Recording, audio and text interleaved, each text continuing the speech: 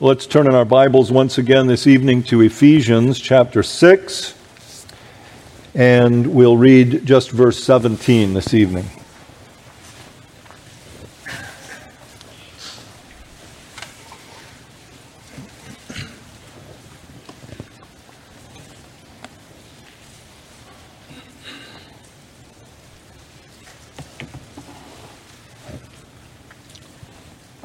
Ephesians 6, verse 17 reads, "And take the helmet of salvation and the sword of the Spirit, which is the Word of God." So our focus once again tonight will be on this piece of armor, the sword of the Spirit, which is the Word of God. So let's pray and ask for God's help as we come to His Word. Let's pray. Father in heaven, we thank you for this panoply, this complete armor of God. Help us to learn more about it tonight. Help us to learn how to use this armor. Specifically, help us to learn how to wield the sword of the Spirit in this spiritual battle. And we ask that you would help us to win battles as we fight them in your name, in the name of your Son, Jesus Christ, for His glory, and also for the good of our souls.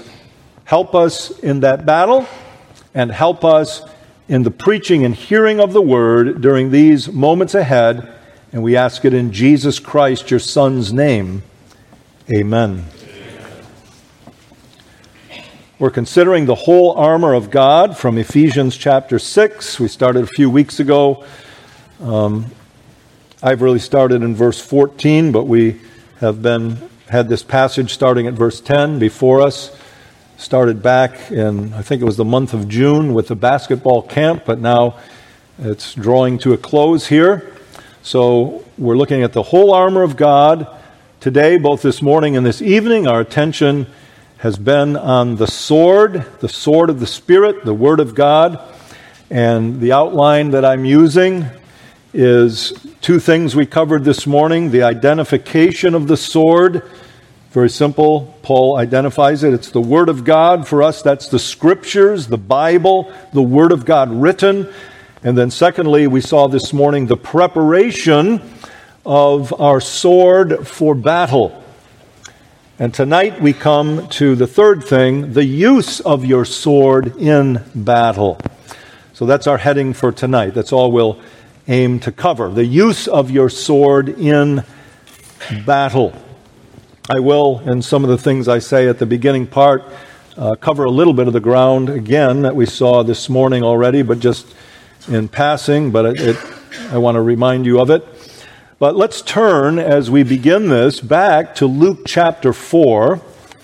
And the reason for that is I want us to consider Jesus Christ in this account in Luke 4. There's a very similar account right at the beginning of Matthew chapter 4. They're parallel accounts. They're not exactly the same, but they're parallel accounts of the same instance where Jesus, after fasting for 40 days and 40 nights, was tempted in a very concentrated way by the devil. And it really is a picture for us of this spiritual battle that we're in. And it also is a very excellent demonstration of Jesus. And I think what he's doing here is he is wielding the sword of the Spirit, which is the Word of God, as he does battle with the wicked one, and he aims to fight against the wiles of the devil that were here unleashed against him. So let's read the first 13 verses of Luke chapter 4. "Then Jesus, being filled with the Holy Spirit, returned from the Jordan and was led by the Spirit into the wilderness, being tempted for 40 days by the devil. And in those days he ate nothing. And afterward, when they had ended, he was hungry. And the devil said to him," and we could say this is the first temptation, this is the first wile of the devil to try to entice Jesus to sin. The devil said to him, "If you are the Son of God, command this stone to become bread." But Jesus answered him, saying, "It is written, man shall not live by bread alone, but by every word of God." So there's Jesus deflecting Satan's temptations with his sword, parrying, we could say, against the devil. And he is using the sword of the Spirit, the Word of God. You see how he does that in each one of these three temptations that the devil comes at him with. Then verse 5, "Then the devil, taking him up on a high mountain, showed him all the kingdoms of the world in a moment of time. And the devil said to him, 'All this authority I will give you and their glory, for this has been delivered to me, and I give it to whomever I wish. Therefore, if you will worship before me, all will be yours.' And Jesus answered and said to him, 'Get behind me, Satan, for it is written, you shall worship the Lord your God, and him only you shall serve.' Then he brought him to Jerusalem, set him on the pinnacle of the temple, and said to him, 'If you are the Son of God, throw yourself down from here. For it is written, he shall give his angels charge over you to keep you, and in their hands they shall bear you up, lest you dash your foot against a stone.' And Jesus answered and said to him, 'It has been said, you shall not tempt the Lord your God.' Now when the devil had ended every temptation, he departed from him until an opportune time." So I wanted to point you to Jesus tonight and use him as an example. Really, he is a model for us in this occasion in the desert where he was tempted by the devil. We are not going to drill down into the specifics of the devil's temptations of Jesus too much. I did that some years ago. I know you could all use a refresher. I could use a refresher, but I want especially to dwell on the way that he used the sword of the Spirit against the temptations of the devil. He used the Word of God. 3 temptations are given, 3 specific temptations. The goal of Satan in every one of these temptations was to get Jesus to sin. Jesus fought back. He stood his ground in the evil day, we could say, and he stood in the end. And he demonstrated for us the use of the sword of the Spirit of God. We could say he demonstrated for us also what James said in James chapter 4, verse 7. Resist the devil. That Jesus did using the sword of the Spirit. And James then promised, if you resist the devil will flee from you. And that's what we see here. Now when the devil had ended every temptation, he departed from him until an opportune time.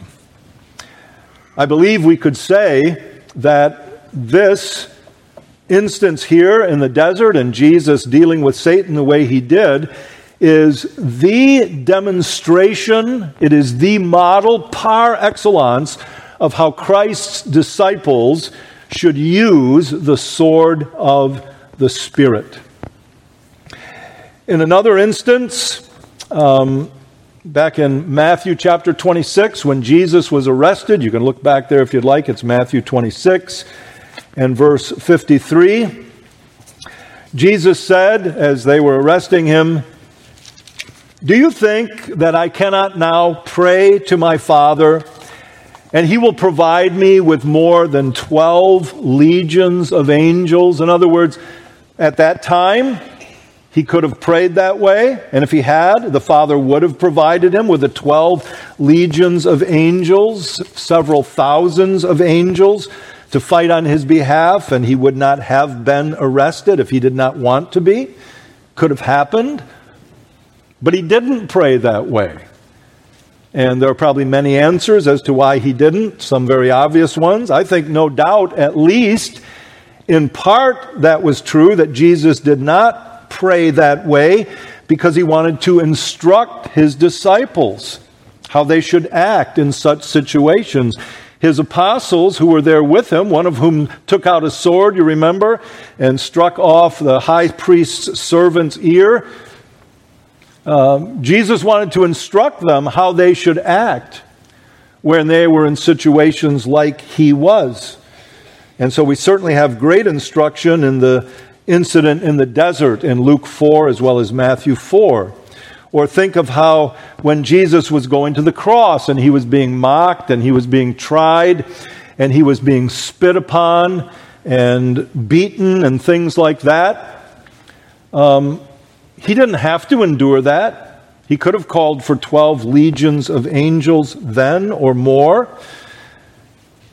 Remember, he was doing things when he was going to the cross, when he was being arrested, when he was being persecuted and spit upon and mocked, when he was being nailed to the cross and when he hung on the cross. He was doing things that we as Christians never will. But he was also being sorely tried and tempted by the devil to sin right up to the very end of his life. And so he was still at those times demonstrating how we should live in our more mundane circumstances of life as we face the wiles of the devil and the temptations of the devil to sin. And certainly he was doing that in the desert. I emphasize this morning that God's Word is very powerful. Christ's Word is very powerful. In Genesis chapter 1, God spoke and the worlds came into being. He spoke, it says in Psalm 33, and it was done. Jesus spoke in the incident when he was arrested in John 18, verse 6, and the Jews and the Romans all together fell down in front of him as he said, I am he. But Jesus did not do anything miraculous there in the desert. So when you look at that passage and you're tempted to say, well, I'm not the Son of God. I'm not the Messiah. Remember this. He didn't do anything miraculous. In other words, you may try this at home. And you should try this at home. You should imitate your Lord in the way that he wielded the sword of the Spirit, which is the Word of God. So my one main direction as we consider the use of your sword in battle is that you would resist Satan by using Scripture as Jesus did. Notice how the focus of Satan's attacks against Jesus was that he wanted to make Jesus sin. You take some time to read over those things, meditate on them, read a commentary or two if you'd like, but that's the goal of Satan. Yes, there were greater goals than just getting him to sin. He didn't want Jesus to do his saving work on the cross. That's there. But we can boil it down to this, that he wanted to make Jesus sin, and Jesus fought against that. That's Satan's goal in regard to us. He wants to make us sin. All day, every day, all the time. That is his goal. It's not just Satan, of course. There are many hosts, spiritual hosts of wickedness in the heavenly places that we are fighting against. That's the spiritual battle. The point here is today we should respond to those attacks just as our Lord did.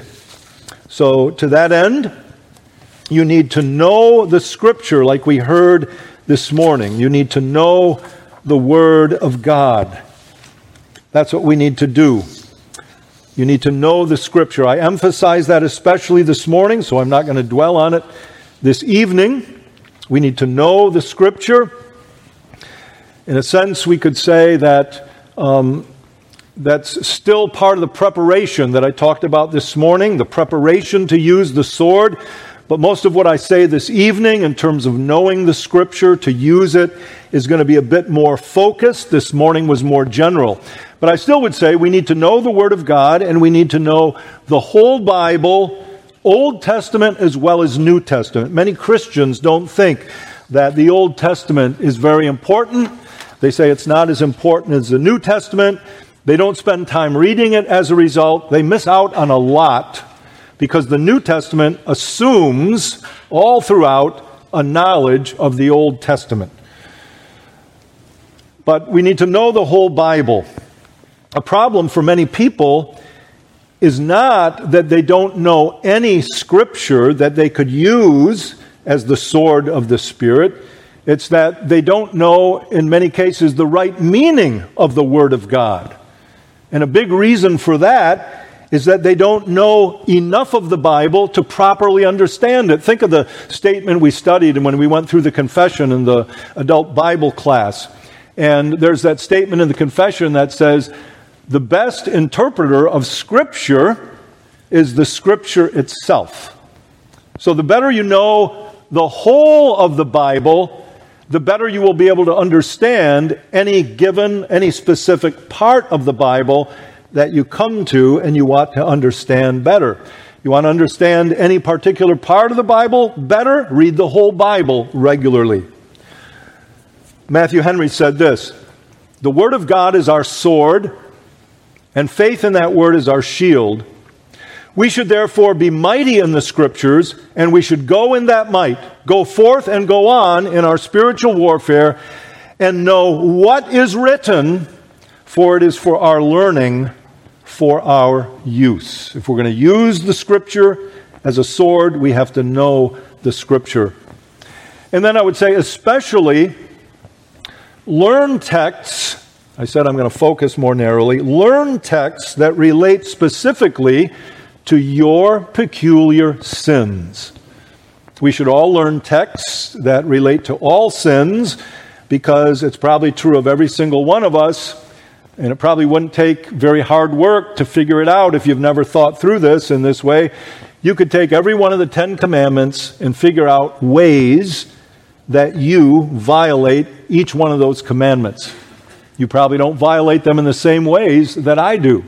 I'm sure there are certain commandments that I violate more than you do on a regular basis in my thoughts, perhaps in my words or things like that. I know those sins are in my heart, even if I can keep from manifesting them outwardly on a regular basis, but they're there. Well, I'm saying we should know our peculiar sins. Jesus, when Satan gave a specific temptation, he didn't just throw out any Bible verse and say, Satan is afraid of God, and so he's afraid of God's word, so I'll just throw out any text I think of. He had very specific texts. And as you study this passage, you'll find out exactly how specific they were. And they answered the exact temptation that Satan threw at him. Now, Jesus' knowledge of the Scripture was encyclopedic. I think it's safe to say that. Yours is not, mine is not the way Jesus is. And then there's this. He had no sin. But he was enemy number one to Satan, and he faced the worst attacks of Satan, I believe, that Satan ever gave to any human being. He was not a mere human being, and he could take a lot more from Satan without bending and breaking. But he was sorely tempted by the devil as a true man who was also truly God. And so my point is, Jesus had to be ready for anything, but he picked specific texts that would be helpful and would be texts that would answer the designs of Satan and ultimately thwarted the evil one in his attack. But for us, I would say the first thing then, as we think about knowing the Scripture, and I'm still on that point, you need to know your sins then. If you're going to use texts that relate specifically to your peculiar sins, because every one of us has sins that probably we're tempted to commit over and over again. There's some sins that, like we like to say, there are our weak spot, our soft spot, there are Achilles' heel. The Puritans like to call it their besetting sins, the ones that they're constantly falling down in and having to confess to God. You have sins like that, and so you need to know your sins.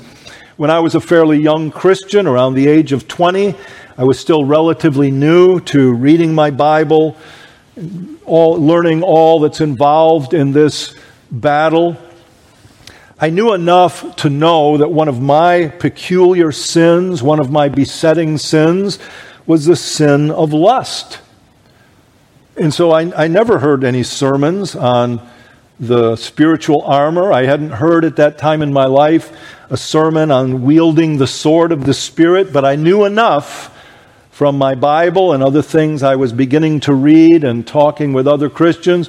I knew enough to know I need to memorize some scripture that will help me against those peculiar sins. And so I did. I memorized all the sections of Proverbs 5 and 6 and 7 that related to those sins of lust. And I memorized other texts in the Word of God. Some I can still pull up today, and some I can still pull them up today because I still use them as part of my spiritual sword in the spiritual battle that I face every day. So you need to know your sins. Do you, I'm asking every one of you now, do you know your sins? If someone sat down and asked you that question, do you know your sins? What are your sins? And I'm not saying anybody who comes up to you and asks that question, you have to tell them. I'm just saying, could you? Whether you would or not, could you? Do you know them? Could you tell someone the ins and outs of them?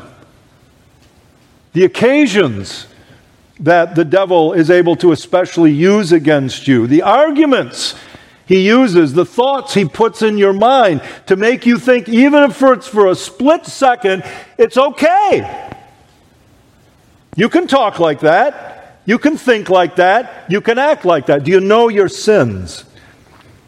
And if you do you have then specific scriptures that are at the tip of your tongue so that in the moment of trial, part of what Paul calls the evil day, that you can use like Jesus used in the desert against the devil, so that you will be able to stand in the evil day, and having done all, to stand. Could you state it? Repeat it if you had to, and stand on it. Yes? No? Maybe? If not, why not? Well, I've only been a Christian for 2 weeks. Okay, this is not a bad excuse. Most of the faces I'm looking at don't have that excuse to fall upon.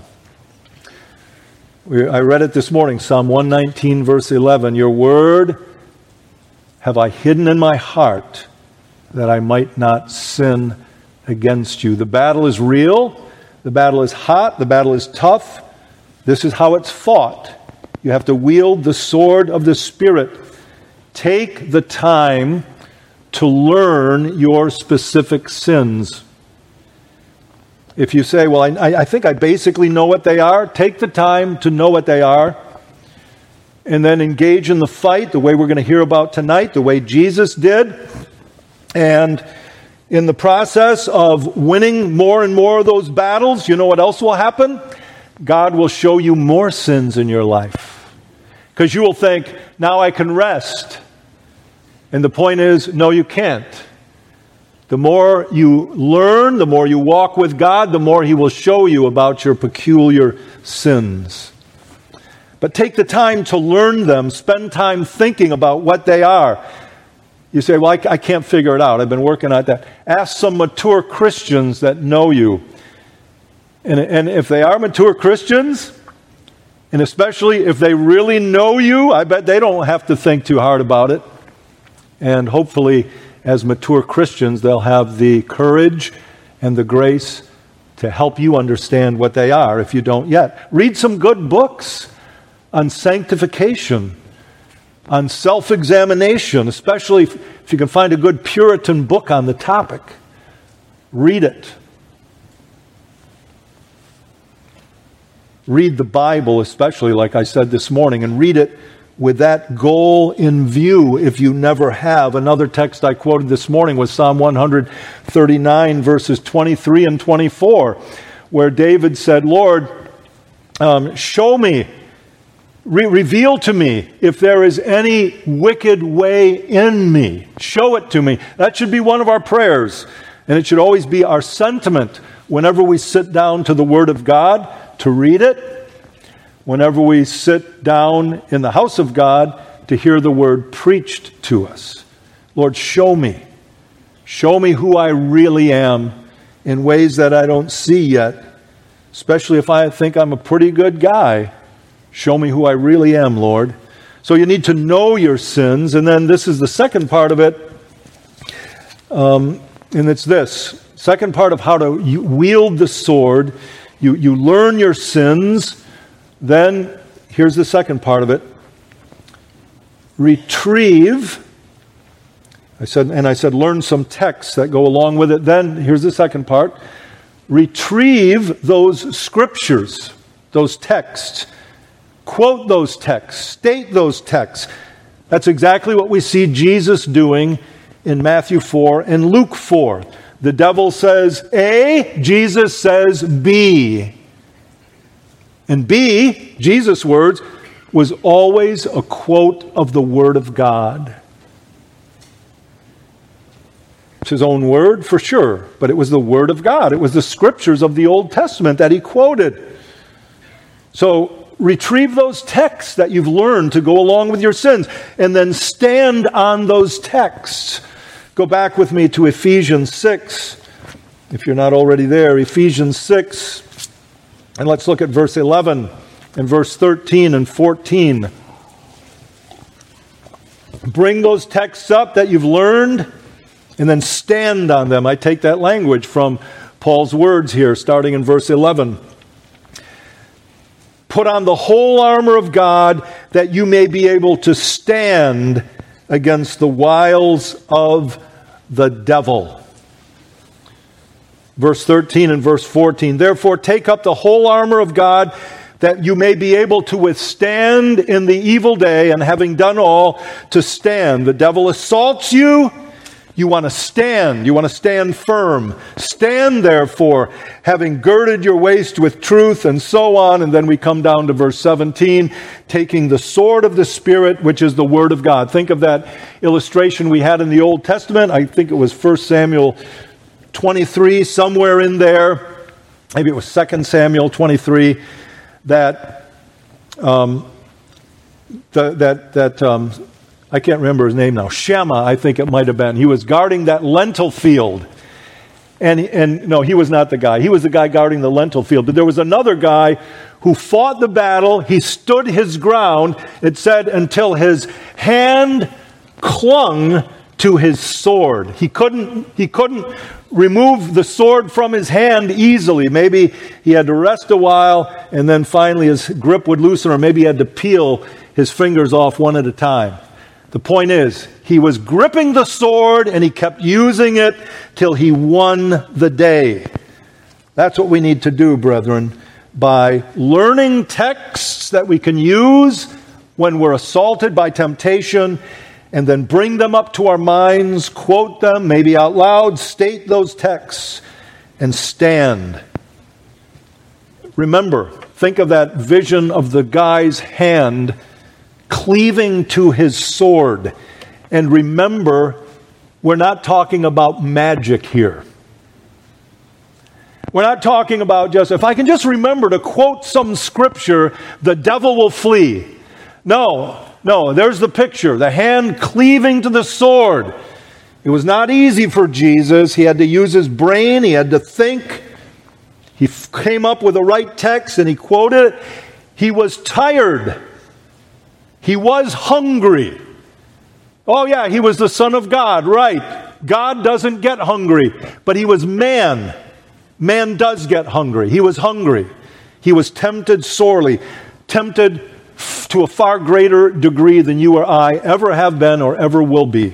And he fought. It's not magic. It's not just say some word like an incantation and the devil will flee. And the Christian life demands perseverance. So you use your sword and you use it till your hand has to cleave to it, but keep fighting. Now, interesting question, especially as we think of Jesus in the desert. To whom do we quote those texts? Jesus quoted them to Satan, the tempter, right? Notice a difference between Jesus and us. Jesus, like Eve in the garden, had a direct conversation with the devil. Right? Had a direct conversation with the devil. You don't. You're fighting against the devil and all the other spiritual hosts of wickedness, but when you are assaulted, there is no need for you to speak to the devil. I think in many ways it's not healthy to speak to him. Sometimes I tremble a little bit when I hear Christians just flippantly address the devil directly, but that's another subject.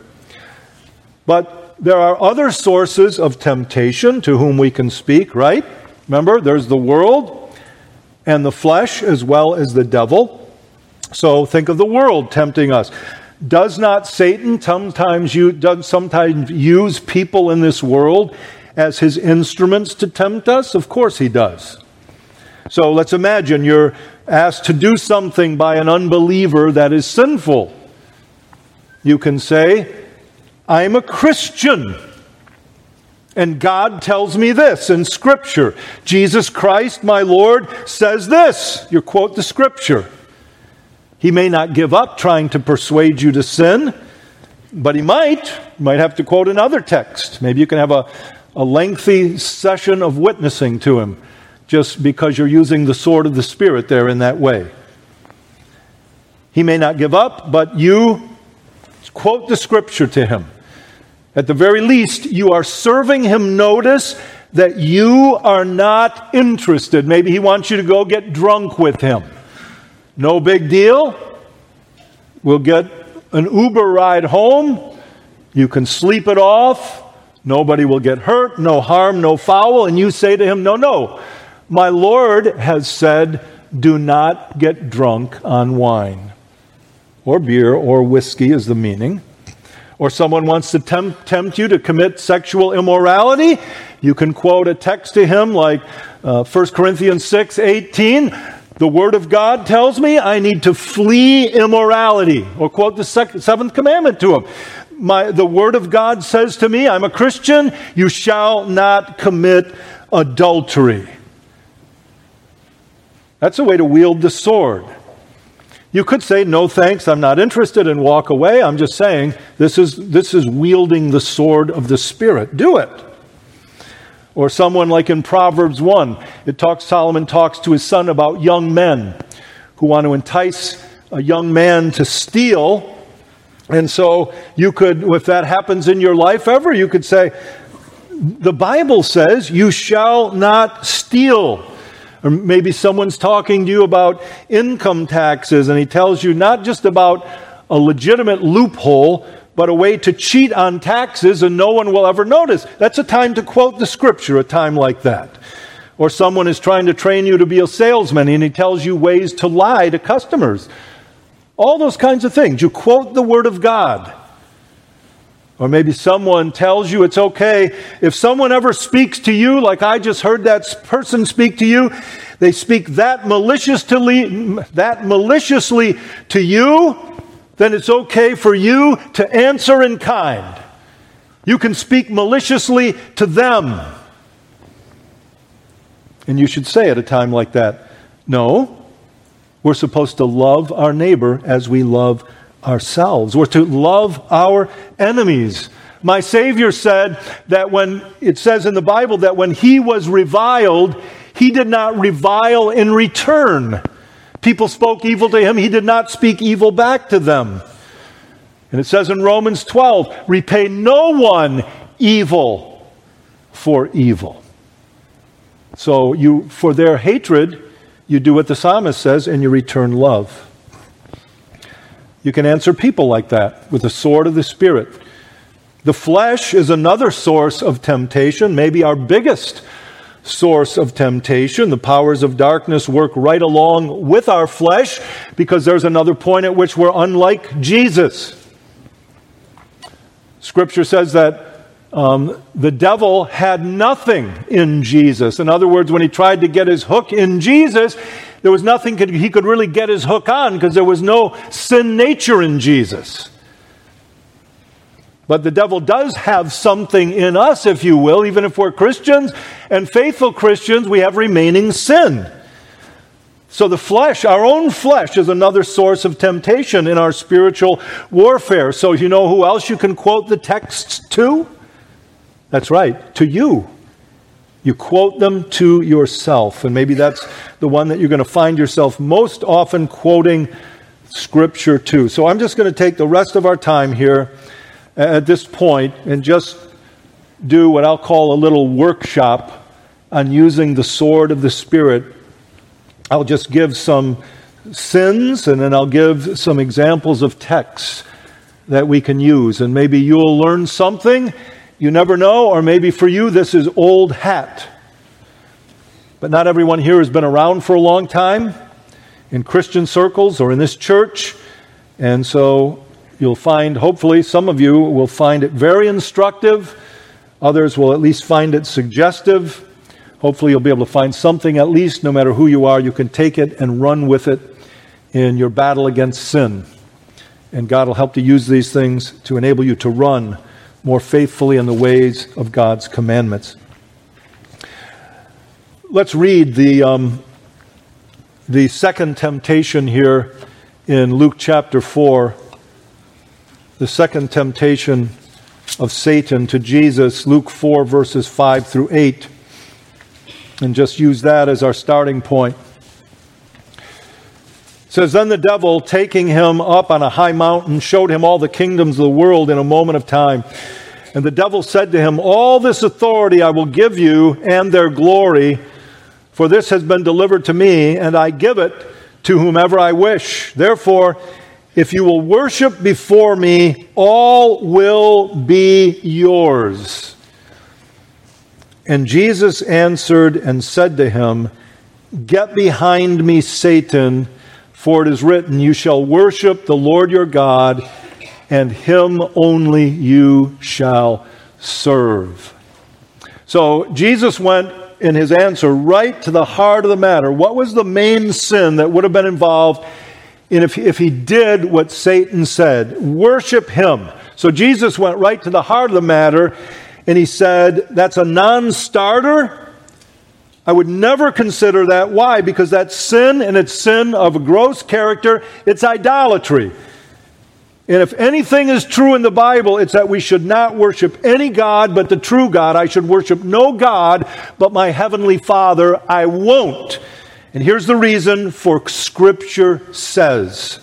So he went right to the heart of the matter. And of course, in this temptation, Satan was being subtle, and he was trying to use a motive, just like he used the motive in the first temptation to tell Jesus to turn the stones into bread. He was using the motive that he knew Jesus would be hungry, and he was. Well, here he was using this motive, that Jesus had an idea of some of the suffering he was going to have to go through to save his people. And so I'm going to give him all the kingdoms of the world the easy way. He can bypass the suffering. That's what he was enticing Jesus to do, to bypass a life of suffering. And I'll give you the kingdoms of this world right now. So let's just take that as our starting point then, and I'll just jump to the temptation that many of us face, probably all of us face to one degree or another, to be impatient. Impatience in general. We're not going to be given the kingdoms of this world, other than that we will be given the kingdom of God. We will inherit it. Blessed are the meek, for they will inherit the earth. But it's a little bit different, this temptation of Jesus. But we're tempted to impatience. Well, your sword can consist of this text. And you use the example of Jesus, and you can state it out loud. You can go over it in your mind. Or you can use the example of Joseph in the book of Genesis. God delivered him. He was tempted to be impatient. He was tempted to say, I'm just going to mail it in. I'm not going to try to work hard. I'm not going to try to be honest and be a good servant of the jailer here. And I'm just going to act like the rest of the criminals here and be complaining all the time and use wicked language and not worship my God. No, he was patient. God delivered him. God raised him up to be a leader in Egypt and a leader of the people of God. Think about Joseph. Talk to yourself about Joseph. Quote Joseph's words that you might have Joseph's perspective when you're suffering and you think it's unjust suffering. But as for you, you meant it for evil against me. Joseph said that to his brothers. But God meant it for good. And quote that to yourself. And you think of God's words there and Joseph's words about God. God did that to bring about, as it is this day, to bring about good, to save many people alive. Quotes a scripture like that. Quote from a chapter like James chapter 5. In chapter 5 of James, verses 7 through 11, there are a number of statements about impatience, one of which is James 5:7. Therefore be patient, brethren, until the coming of the Lord. See how the farmer waits for the precious fruit of the earth, waiting patiently for it until it receives the early and the latter rain. State that to yourself. Repeat it. Turn it over in your mind. Pray for grace to do what it says. That's how you use the sword of the Spirit. Use the sword of the Spirit when you're tempted to be impatient. Again, related to that, you're in a difficult situation. Yes, it's hard to be patient, but sometimes added to that difficulty is this. You think, I shouldn't have to endure all this. I've been dealing with this sin of this other person. It might be someone very close to you. Could be a spouse, could be a child, could be a parent, an unbelieving parent. Could be a Christian, could be a non-Christian, could be in the workplace, wherever it is. I shouldn't have to endure all this. It's difficult. Let me give you a text or two. John 12 is one that I've found helpful many times in my life. John 12, verses 23 to 25. If you look at that.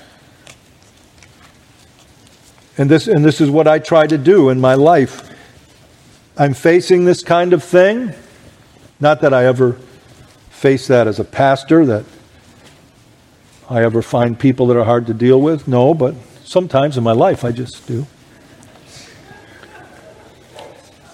Well, I didn't mean it like that. But. John 12, 23 to 25, Jesus' words. Remember, he's about to become arrested that night, later that night. So he speaks about what is about to happen. But Jesus answered them, saying, the hour has come. Up to this point in John's gospel, my hour is not yet. Now the hour has come that the Son of Man should be glorified. And you know Jesus' language here in this part of the gospel. It means it's time for me to die. And then he states this, most assuredly I say to you, unless a grain of wheat falls into the ground and dies, it remains alone. But if it dies, it produces much grain. And then it says, he who loves his life will lose it, and he who hates his life in this world will keep it for eternal life. And if anyone serves me, let him follow me. I take that passage and I repeat it to myself. I said, here was Jesus facing death. I think my situation is so hard. Jesus was facing death. He said, for me, dying is like being a grain of wheat. And what I need to do with the will of my Father is to be like a little grain of wheat. They don't jump up and down and cry and yell. They're dropped in the ground, they fall there, they die. And then they bear much fruit. And I say to myself, that's what Jesus, my Lord, did. And I'm part of the fruit, thanks be to God. And He's still bearing fruit to this day from going through that one act of self-denial, self-abnegation, being like a grain of wheat falling into the ground and dying. And then he goes on in the next verse to say, he who loves his life will lose it, and he who hates his life in this world will keep it for eternal life. In other words, he's saying, now you, Dave, do what I did. Fall into the ground and die. That's what you're supposed to do if you're a follower of me. I'm not supposed to love my life. I'm not supposed to think everybody doing what I want them to do is what I need in my life. Just as an aside, I hate that statement. I need you to do this. Actually, I don't need anybody to do anything. The only thing I need to do is what my Lord tells me to do. And sometimes, because you won't do what I would like you to do, I need to fall into the ground and die. That's how I do this. And that's how you can do this. You may do this at home. Another text similar to it, I want to take the time for it, 1 Peter 2, verses 20 and 21, where you have the same thing. It's talking about Jesus going to the cross. And it says in there in 1 Peter 2, verses 20 and 21, what credit is it if when you are beaten for your faults you take it patiently, but when you do good and suffer for it, if you take it patiently, this is commendable before God. For to this you were called, because Christ suffered for you. In other words, He suffered, so you're saying all these people are doing all these unjust things to me. Well, the message of the cross is deal with it. Be like Jesus. Embrace the suffering. Be patient. Keep pressing on. You'll bear fruit in the end, at least in the last day, you will bear a lot of fruit. Maybe you'll bear some fruit in this life. Maybe the persons you're praying for and trying to be a good witness to will get a clue and repent themselves someday. But that's not your patience doesn't hinge on their repentance. Or most of us face pride at one time or another. You deal with pride in your life, you deal with self-centeredness. Here's a good text, John 3, verse 30, the words of John the Baptist. Pride means I think I'm all that. I'm not so much about worshiping God and trying to make God everything to everyone else. So John the Baptist said it this way, He must increase, I must decrease. You catch yourself being proud, being self-centered, easy text to memorize, quote it to yourself. Meditate on it. 1 Corinthians 4:7. Who makes you to differ? It's a good text to memorize. You deal with pride. These people, they don't get it. Who makes you to differ? The only reason you know things they don't know is because God has showed it to you. He's opened your eyes. He's opened your mind. What do you have that you did not receive? Why should you look down on other people? Or here's a better Christian way to look at it. How can you look down at other people, sinner that you are? Or I like 1 Corinthians 15:28 as well. 1 Corinthians 15:28 telling about the end of the age after the resurrection. And Paul writes, now when all things are made subject to Him, then the Son Himself will also be subject to Him. That's God the Father, who put all things under Him, that God may be all in all. What is the end goal of everything that goes on in this universe? Not that I may be all in all. And that's the mindset of pride, that I am all in all and I want to be all in all. So here's a wonderful text to help you. The goal that Christ was aiming for was that God the Father would be all in all. And since I call myself a Christian, that's supposed to be the conscious goal of my life as well. God, help me to do it. Or maybe my sin is anger, sinful anger. Ephesians 4:26 is a good text. Many, many good texts in the Bible on this and on all these things. And this is one of my pieces of advice as well, brethren. I have a list of sins and texts that I've accumulated over the years. And my best text might not be your best text. You might not even like my text, but I'm just saying, you might get some suggestions here.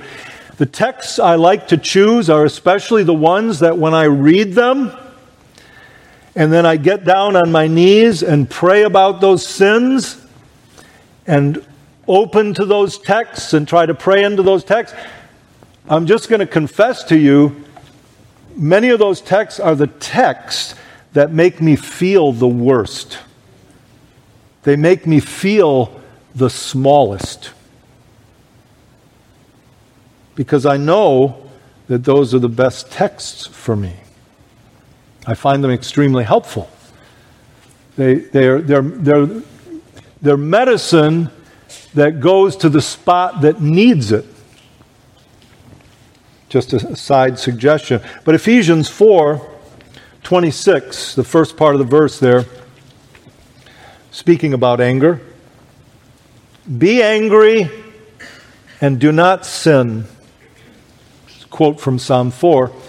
Do not let the sun go down on your wrath. You're constantly getting angry, all right? You don't have to have zero anger in your life. If that's one of your main sins, I would aim for zero anger, because most of your anger is probably sinful anger. But the Scripture is acknowledging there is such a thing as righteous anger, righteous indignation. If you don't ever have it, you should try to cultivate it. But if you have sinful anger, you should be trying to mortify it. So, excellent text. Be angry and do not sin. And learn to evaluate your anger when it comes up. I mean, is this sinful anger or is this righteous anger? I think a lot of people who have a temper, they really do have a problem with anger, they find a lot of righteous anger in their lives. And often when I try to talk with them about it, I don't really judge it the exact same way. I think they have a lot of sinful anger they're not seeing. But that's the goal. Be angry and not sin. Excellent text. I like this one too. James 1:20. The wrath of man does not produce the righteousness of God. I find myself getting angry all the time. Too often I find myself justifying it. I think there's a good purpose. Good text for me. The wrath of man does not produce the righteousness of God. Many, many Proverbs. I won't take the time for any of them. I have two written down here. Proverbs 14:29, Proverbs 19:19. Take a concordance, especially if let's say one of your main sins is a sin of anger. There's one of my recommendations too. Just take out a concordance. Use the book of Proverbs. Use the whole word of God, but especially the book of Proverbs. Look up the words wrath. Look up the word anger. And then go to town. Figure out what texts help you the most. Set to memorizing them, praying over them. Or how about the sins of foolish and sinful spats with your spouse? I just had some premarital counseling sessions recently and went over these things. It wasn't a peculiar problem of the people I was counseling, not to my knowledge, but it was just a subject we were going over. Had a lot of proverbs and things, so just you end up finding yourself getting into these arguments, and there's really no good reason for them, but you notice a pattern in your life. Well, start wielding the sword of the Spirit in ways that you haven't, going after those sins. Here's a text, Proverbs 13:10. By pride comes nothing but strife, but with the well-advised is wisdom. Maybe the reason I'm always getting into these arguments is pride. And I'm going to assume not my wife's pride. I mean, maybe that's part of it. But I'm going to assume it's my pride. And I'll take out my concordance and look up pride and humility. Or here's another text, Proverbs 15:1. A soft answer turns away wrath, but a harsh word stirs up anger. Now there's food for meditation, isn't there, brethren? So you get a harsh word from the kitchen or from the living room, wherever you are. I'm not saying it's the wife or the husband. I'm just saying. You get a harsh word. You memorize a text like this, it dawns on you. This is how all of our spats start. And Solomon says that's how they should end. The harsh word comes, what do you do next? Did you say something, dear? And if there's another harsh word, honey, I think we need to have a conversation. Let's sit down and do it.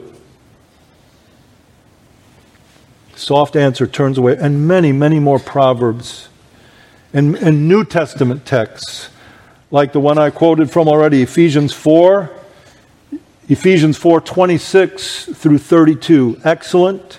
Colossians 3:12 to 15, about how we should live in love toward one another, be peaceable with one another, forgiving one another just as God in Christ forgave us, just like at the end of Ephesians 4.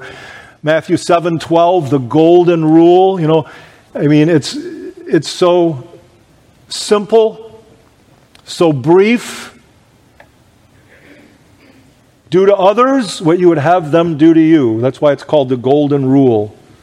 Bring that up in your mind when you're tempted to repay evil for evil. Matthew 5:9, again, Jesus' words in the Sermon on the Mount. Blessed are the peacemakers. The harsh word comes. Lord, help me to remember, blessed are the peacemakers. Wield the sword of the Spirit. You have fears of all different kinds. Some people are natively fearful about this, that, and the other thing. I'll just have to bring this to a close. I'll just give you some texts. Memorize the words of Jesus in Matthew 10:28. Don't fear those who can only kill the body. You put the devil himself in that category. That's the worst he can do to you, the worst he can do to any one of us. To quote our sister recently, it's the point that she was making when she said the worst case scenario, if I die, is the best case scenario because I'm a Christian. Don't be afraid. Psalm 56 verse 3, when I am afraid, I will trust in you. Helps you take your mind, your eyes off of the things or the people you're afraid of and put them on God where they belong. Use any and every text from last Sunday's adult Bible class lesson of Pastor Smith on the sovereignty of God. God is ruling over all this. He's bringing it to pass. God's got it. He's got my back. Or maybe it's fear of persecution that you're afraid of. Fear of persecution. I talk to people sometimes and they think like I do, maybe we're headed in this country for a time of persecution. Maybe it won't be that far from now.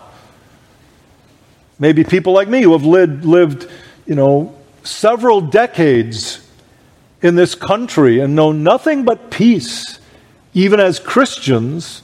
And we have spiritual battles. We have people that don't like us because we're Christians, etc. Maybe we'll have genuine, bona fide persecution in our lifetime. Maybe not. But if you worry about that, read the Scriptures, pick out some texts. A couple of my suggestions are 2 Corinthians 12, 9 and 10. And he said to me, my grace is sufficient for you, for my strength is made perfect in weakness. I've had Christians say to me, there's all the afflictions that come. I think God has helped me. I can handle it. I just think, Lord, don't ever let me be persecuted because I could never handle it. I could never handle being, burned at the stake or whatever it is that comes to pass. Meditate on that. My grace is sufficient for you. For my strength is made perfect in weakness. Or a text like 1 Corinthians 10:13, that God will never permit you to suffer, to be tempted beyond what you can bear. And then believe that and walk through this world like it says in the Proverbs, the righteous are bold as a lion. And believe what Paul said. God has given you all this spiritual armor. Then you say what Paul said, Philippians 4:13, I can do all things through Christ who strengthens me. Let me I'm not even going to take the time to do it, but I'm going to mention the text. I was going to turn you to Acts 19. Acts 19, 11 to 16. There's an account where it talks about how Paul worked all these miracles in the city of Ephesus on his second missionary journey, I think it was. And Paul even had people come and touch his body with handkerchiefs, and then people would take him away and touch lame people with him, and they would be healed. And he would speak a word, and demons would leave people. So it says there were these 7 Jewish exorcists who were going around trying to do what Paul did. And so they went around and they said, in the name of Jesus that Paul preaches, I command you, demons, to come out of that person. And they didn't have the success of the Apostle Paul. It says they were doing that this one time, these 7 brothers, and they were trying to have this exorcism, and they said, Paul just spoke the name of Jesus. So they said, we're going to speak the name of Jesus. And they did that, and the demons did not flee. Instead, the demons empowered the man to beat up the 7 brothers. So they ended up fleeing, bloodied from the house. Here's my point. Perhaps you have tried to use the Word of God in the battle against the devil, but maybe it seems to you there is no power. Remember, the Word of God is not a book of magic. You don't quote the Scripture like it's hocus pocus, or like it's an incantation, like abracadabra. That's not how it works. You have to know God. And their one way to know God is through Jesus Christ, who said, I am the way and the truth and the life. And if you do not know God and walk with God, you can quote Scripture till you're blue in the face. And you will not know the power of God, and you will not be wielding the sword of the Spirit. The one way to know God is to repent of your sins and to believe in Jesus Christ, who is the way and the truth and the life. May God bring you to the saving knowledge of Him today. Let's pray. Father in heaven, we thank you for your word and ask that you would take your word and write it upon all of our hearts. Father, help us to learn the Scriptures better and help us to learn better how to wield the sword of the Spirit. Bring sinners here tonight to saving knowledge of you through your Son, Jesus Christ. And glorify your name in all of our lives.